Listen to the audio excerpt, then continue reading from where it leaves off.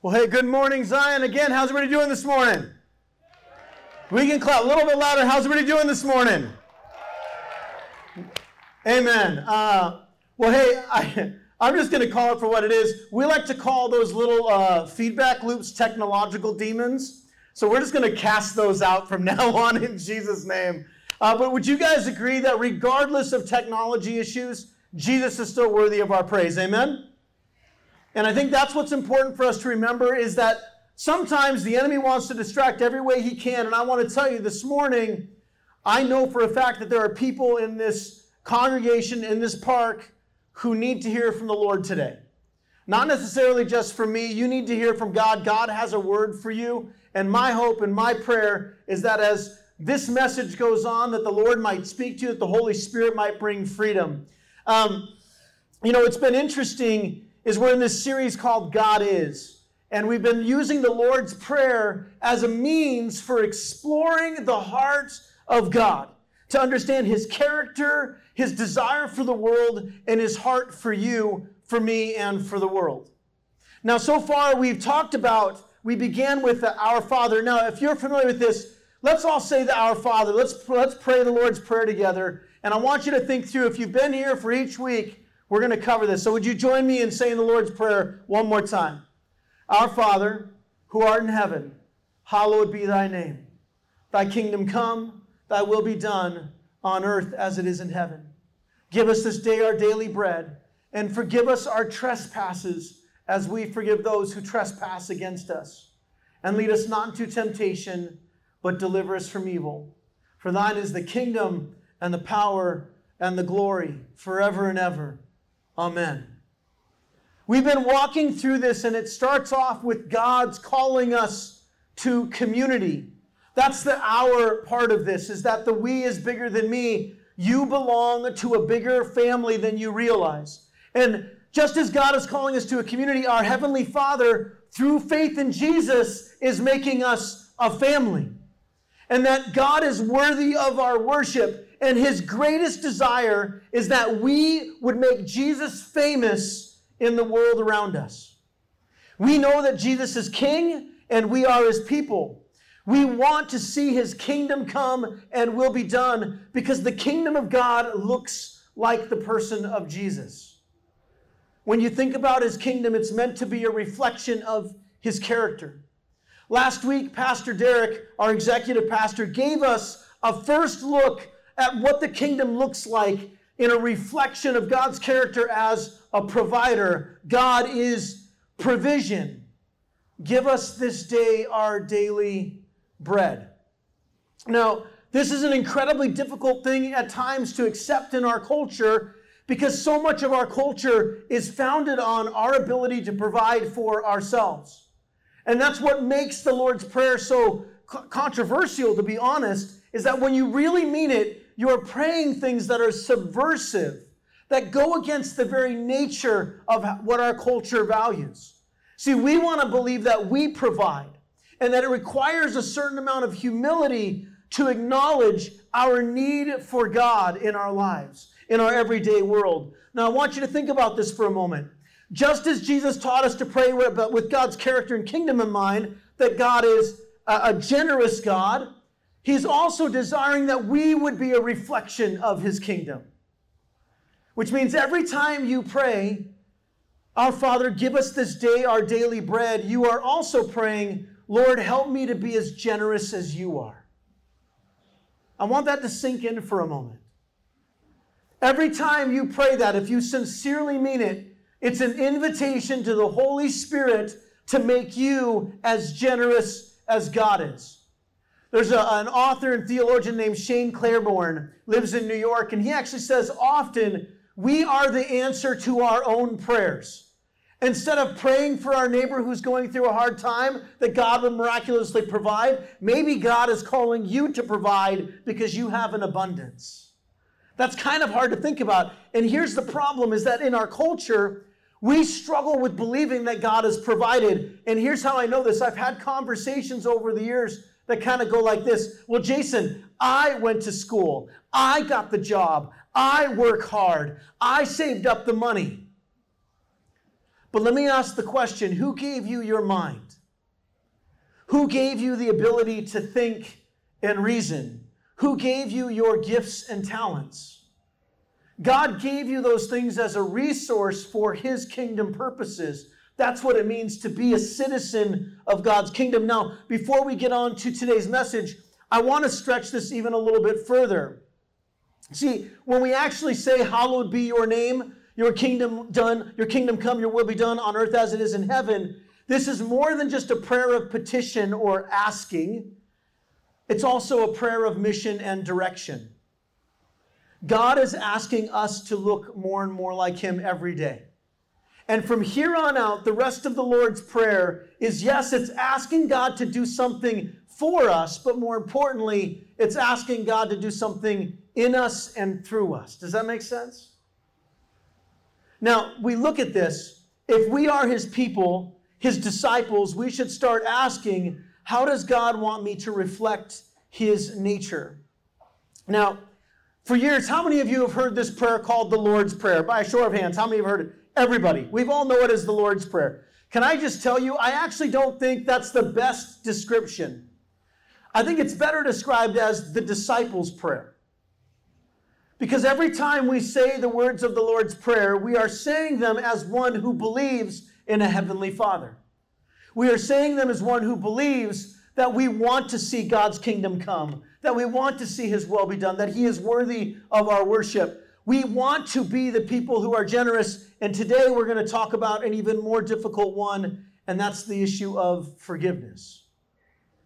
Now, going back to the very nature of who Jesus is, remember, we pray, give us this day our daily bread. That's God's our provision. Well, God just didn't provide your daily bread. He also provided the means for forgiveness, because that's part of his character, his heart, his desire is he is not just a generous God, but he is a loving God. Now, as we come to the Lord's Prayer, this particular part where we say, give us this, forgive us our trespasses as we forgive those who trespass against us.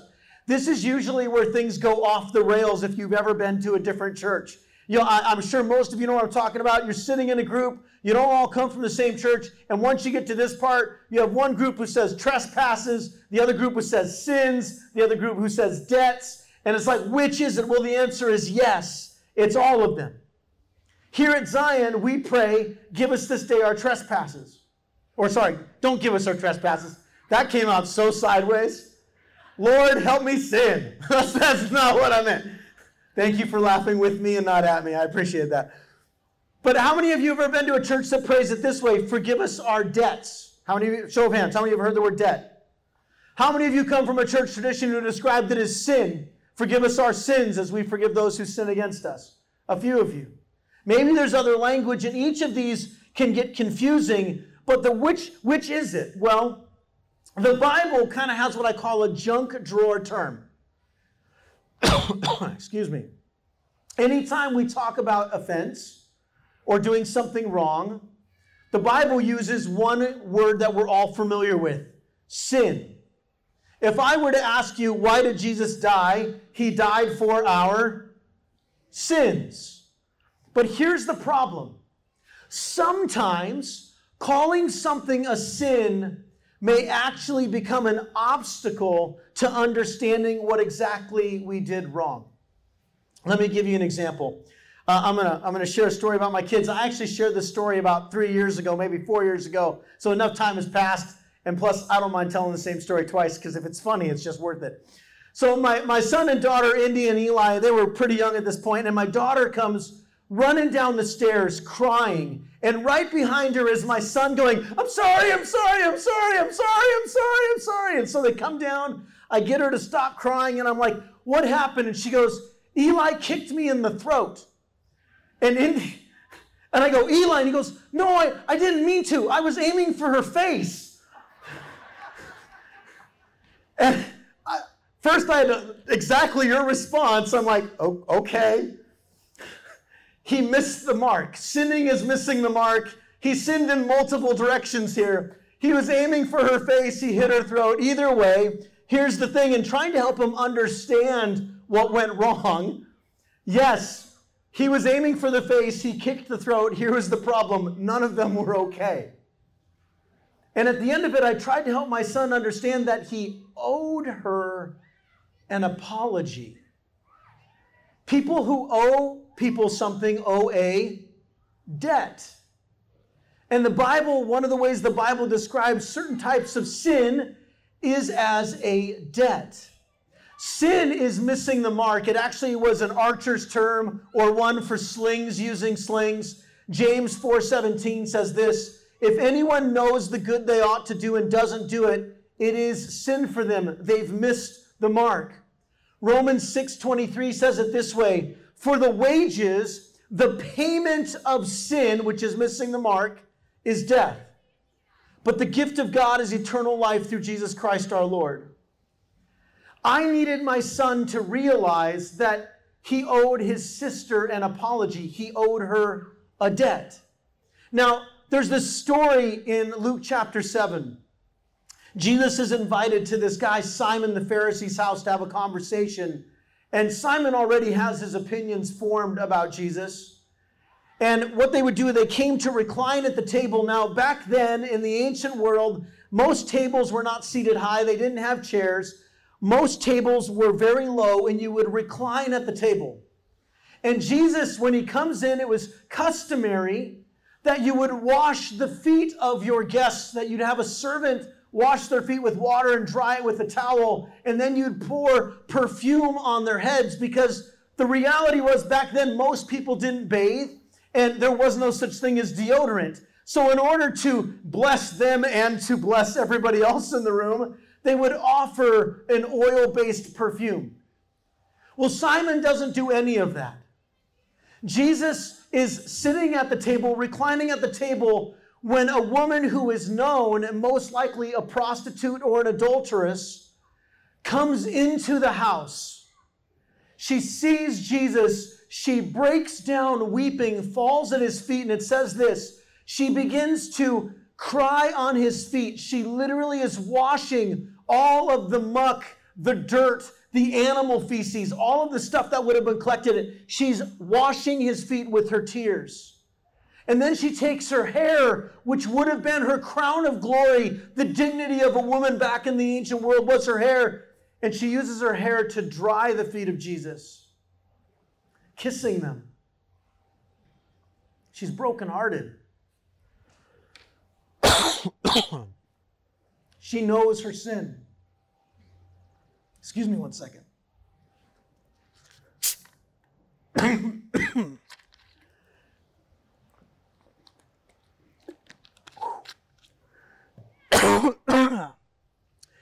Promise that's not emotions. Oh, man, my throat just got super dry. That's interesting right there. All right. She begins to wipe his feet with her hair, kissing them, and then she pours this expensive perfume bottle called alabaster. And as she's wiping them, Simon thinks to himself for one moment, this man cannot truly be a righteous man or a prophet, because if he did, he'd know exactly who is touching his feet. And Jesus, knowing the thoughts of Simon, says, Simon, it's interesting. I came into your house. You didn't wash my feet. Simon, I came into your house. You didn't pour perfume on my head. But this woman, she washed my feet with her tears. She dried them with her hair. She sacrificed. That jar of alabaster perfume would have been 3 years of wage. And then he shares a story. He says, Simon, let me ask you a question. 2 people owed money to a certain moneylender.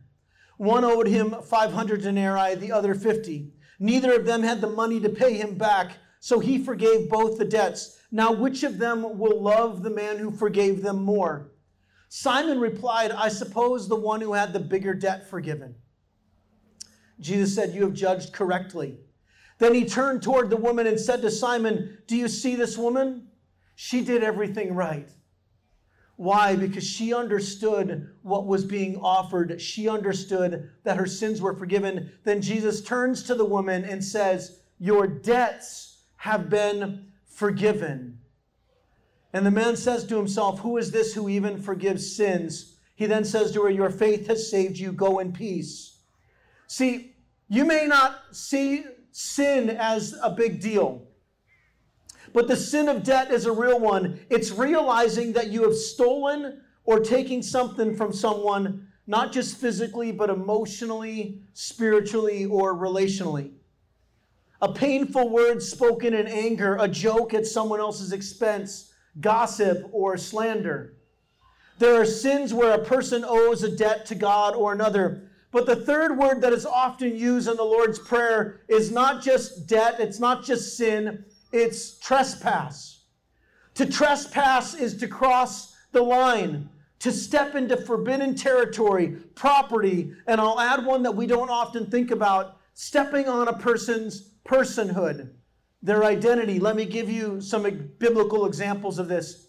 Adam and Eve in the garden, God said, Adam, do not eat from the tree of the knowledge of good and evil. And Adam trespassed. He went someplace he was not supposed to go.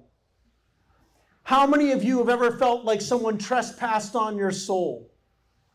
How many of you have ever been in a fight before and you, in the middle of the fight, you went, I probably shouldn't have gone there.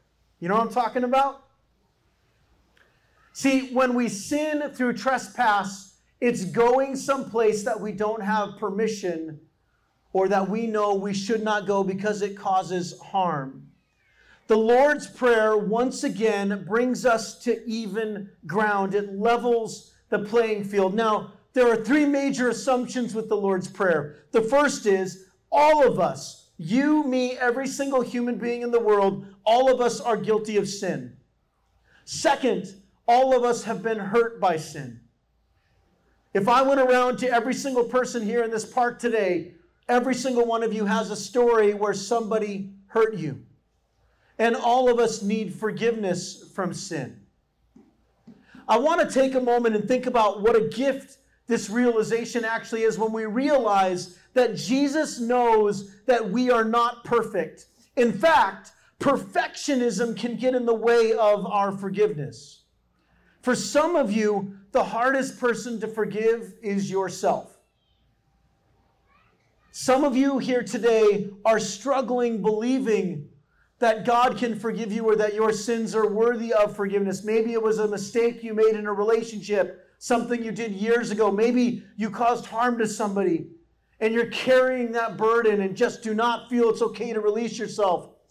Author, pastor, and theologian R.T. Kendall said it this way: the closer we are to God, the more aware we are of our sin, and the more inherent the kingdom and enjoy fellowship with the Father, the greater we feel the need to pray the Lord's Prayer. When we say, forgive us our sins, our trespasses, our debts, it can sometimes easily be lost. But here's the thing: God provided the way for forgiveness through Jesus. And if you need forgiveness this morning, I want you to hear this. God gave you the ultimate provision of healing through the cross. When Jesus died on the cross, he did it for your sins. Now, if Jesus forgives you, and if you're struggling to forgive yourself, and I want you to hear this, please hear this. If Jesus forgives you when you confess and repent, and you choose not to forgive yourself, that's actually a form of idolatry. You are literally claiming to have more authority and power than Jesus when you refuse to accept his forgiveness.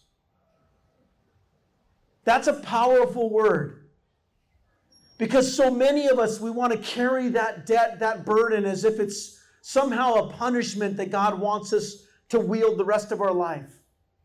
But that's not God's heart. God came to set the prisoners free. Now, here's the thing. Some of you also have had a hard time forgiving somebody else. Maybe there's something going on in the family. There's hurt. There's anger. And you've carried around bitterness there. And I want you to hear this, is that sometimes it's hard to forgive somebody if they don't acknowledge their wrongdoing. But that doesn't mean you shouldn't forgive. In Matthew chapter 18, Peter is talking with Jesus. And he thinks he sounds super spiritual. And he's like, Jesus, how many times should I actually sin or forgive somebody who sinned against me? How many times?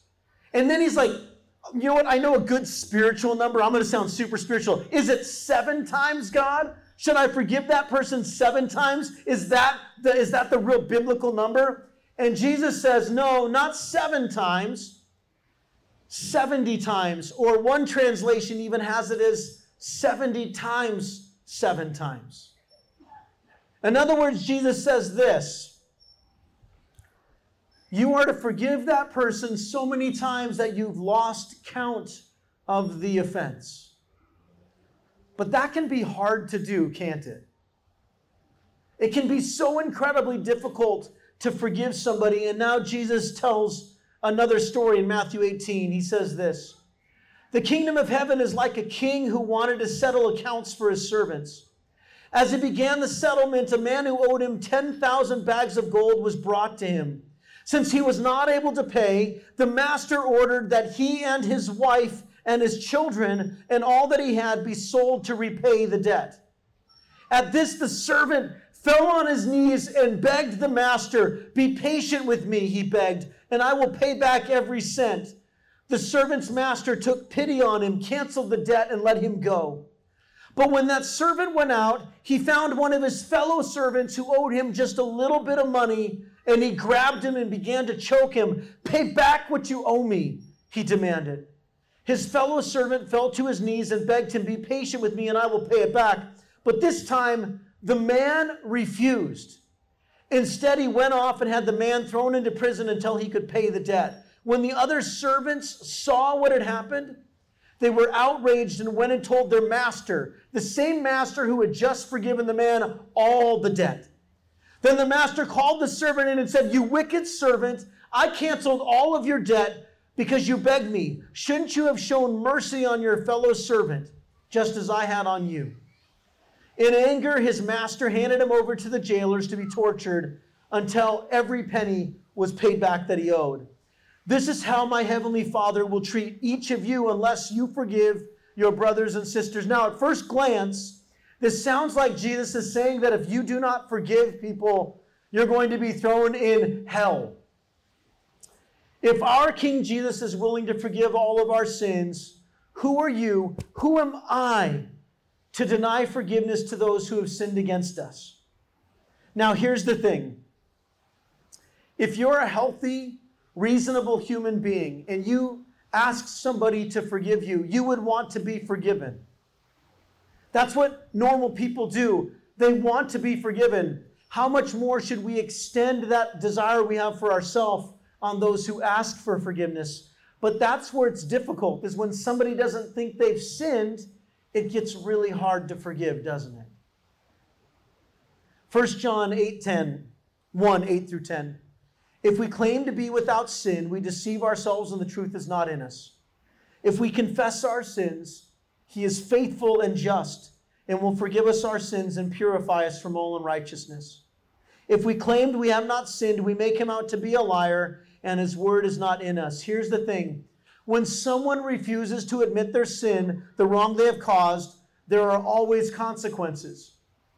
The Bible says that the consequence of denying your sinfulness makes you a liar, because everybody has done something wrong.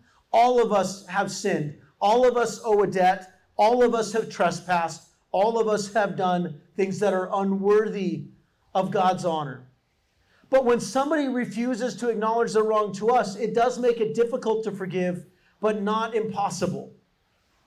We've tried to teach our children that even if they didn't mean to cause harm, you can still owe an apology. How many of you have ever bumped into somebody, and what do you say when you run into somebody? "Oh, I'm sorry." I know it's really difficult for some people to say. We say it because even though we didn't intend to cause harm, maybe we did. Maybe it was just temporary discomfort.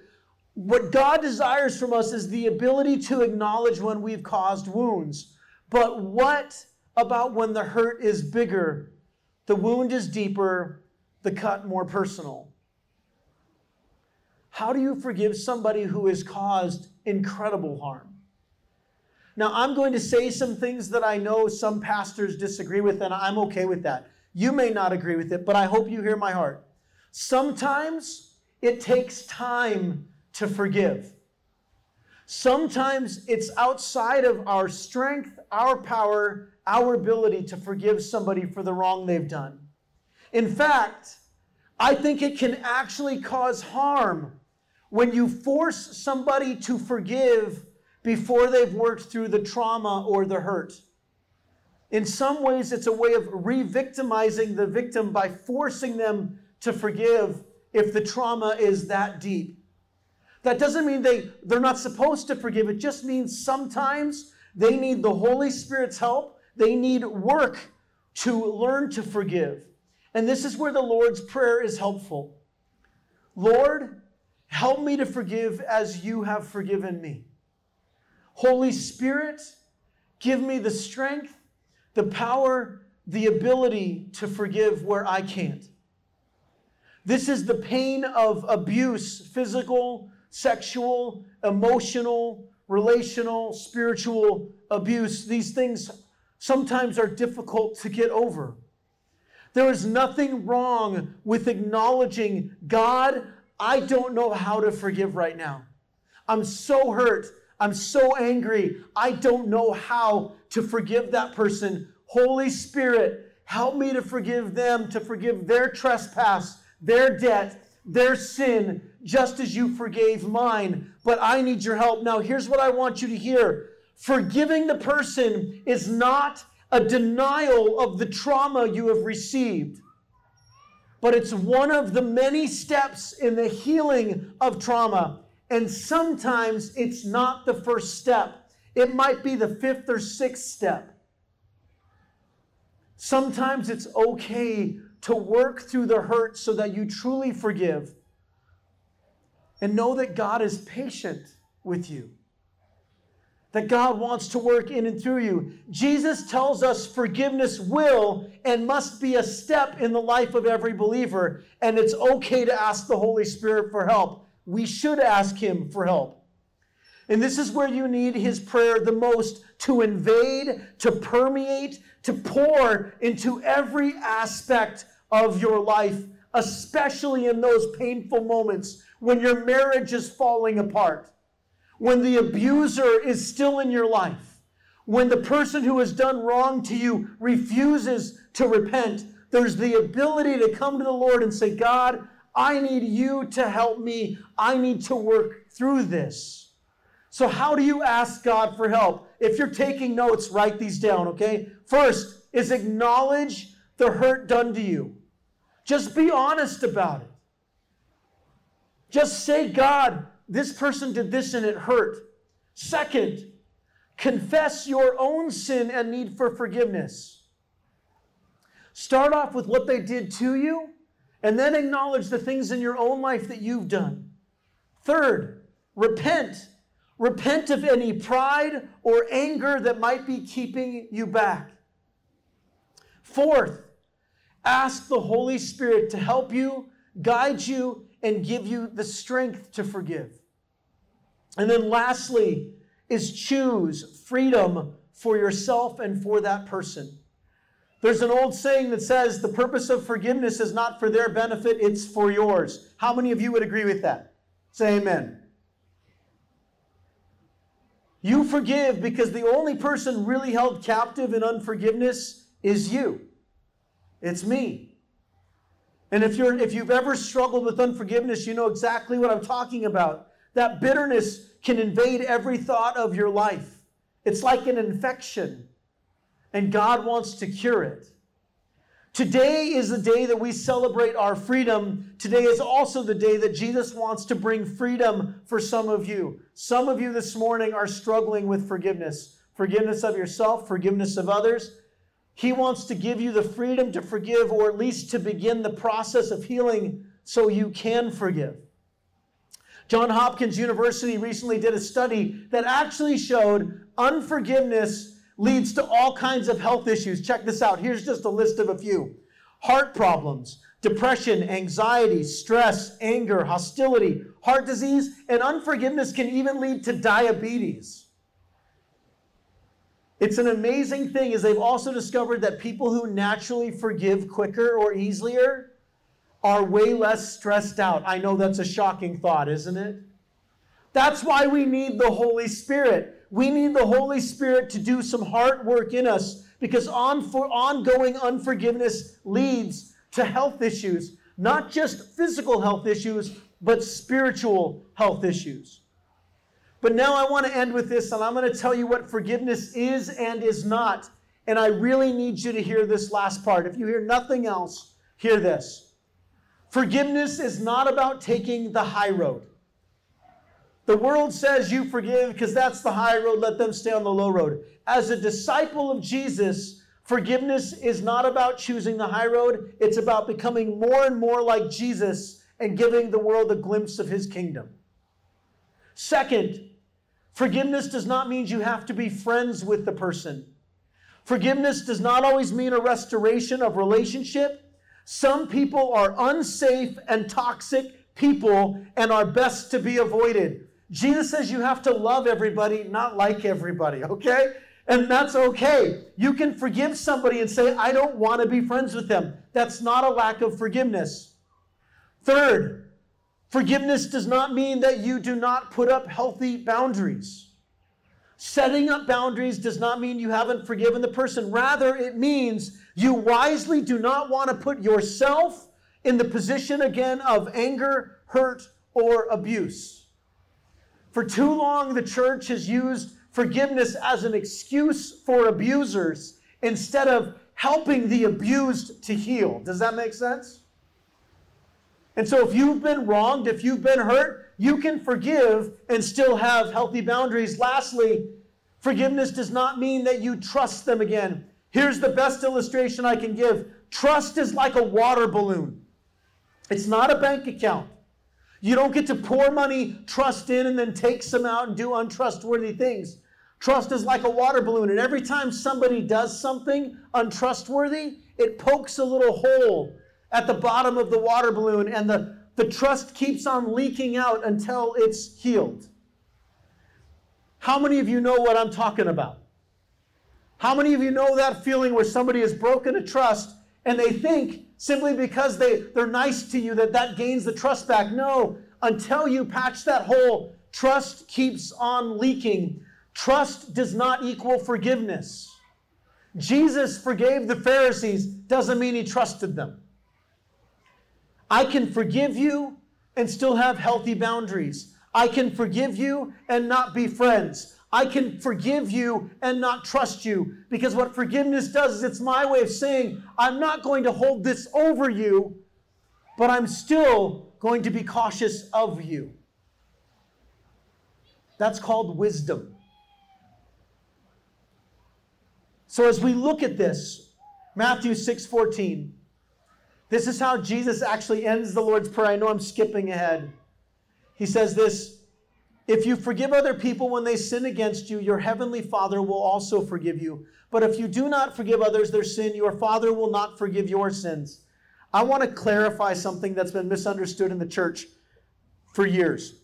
I misunderstood it. I taught it wrong. If you don't forgive somebody, this does not mean you lose your salvation. How do I know that? Because the cross plus anything else is not good news. If you put your faith and hope in Jesus, you are saved. So what does Jesus mean when he says, if you do not forgive, you will not receive forgiveness? Well, here's the idea. I'm married to my wife, Lisa. We get into a fight. Until I apologize and we forgive one another, there is a boundary between us. There is a fracture in our relationship. But guess what? We're still married. We're still husband and wife. We're just not operating on all cylinders. So Jesus is saying, listen, if you're a believer, if you're a disciple of me, if you choose not to forgive, you are going to put a fracture in our relationship, but you're still saved. But if you choose not to forgive, if you over and over harbor and say, I will not forgive that person, there are two questions we should ask. The first is either one, you don't understand the gospel, or three, you still need the gospel. That's two. I did three. Wow, I jumped right to there, didn't I? We need Jesus to help us forgive. And that's really the end goal of all of this. Some sins can take a lifetime to forgive. That's why we need the 70 times 7 part of Jesus. And here's the big idea this morning. God is forgiving. He is also our forgiveness. Here's what I want to ask. As we're coming and preparing for closing prayer, if you need forgiveness for sin in your life, if you're not a Christian, maybe you heard this and the Holy Spirit was speaking to you and saying, hey, you're not right with God. This morning, I want to offer you salvation through Christ. I want you to hear the good news. Confess Jesus Christ as Lord, that He has died for your sins and you will be forgiven.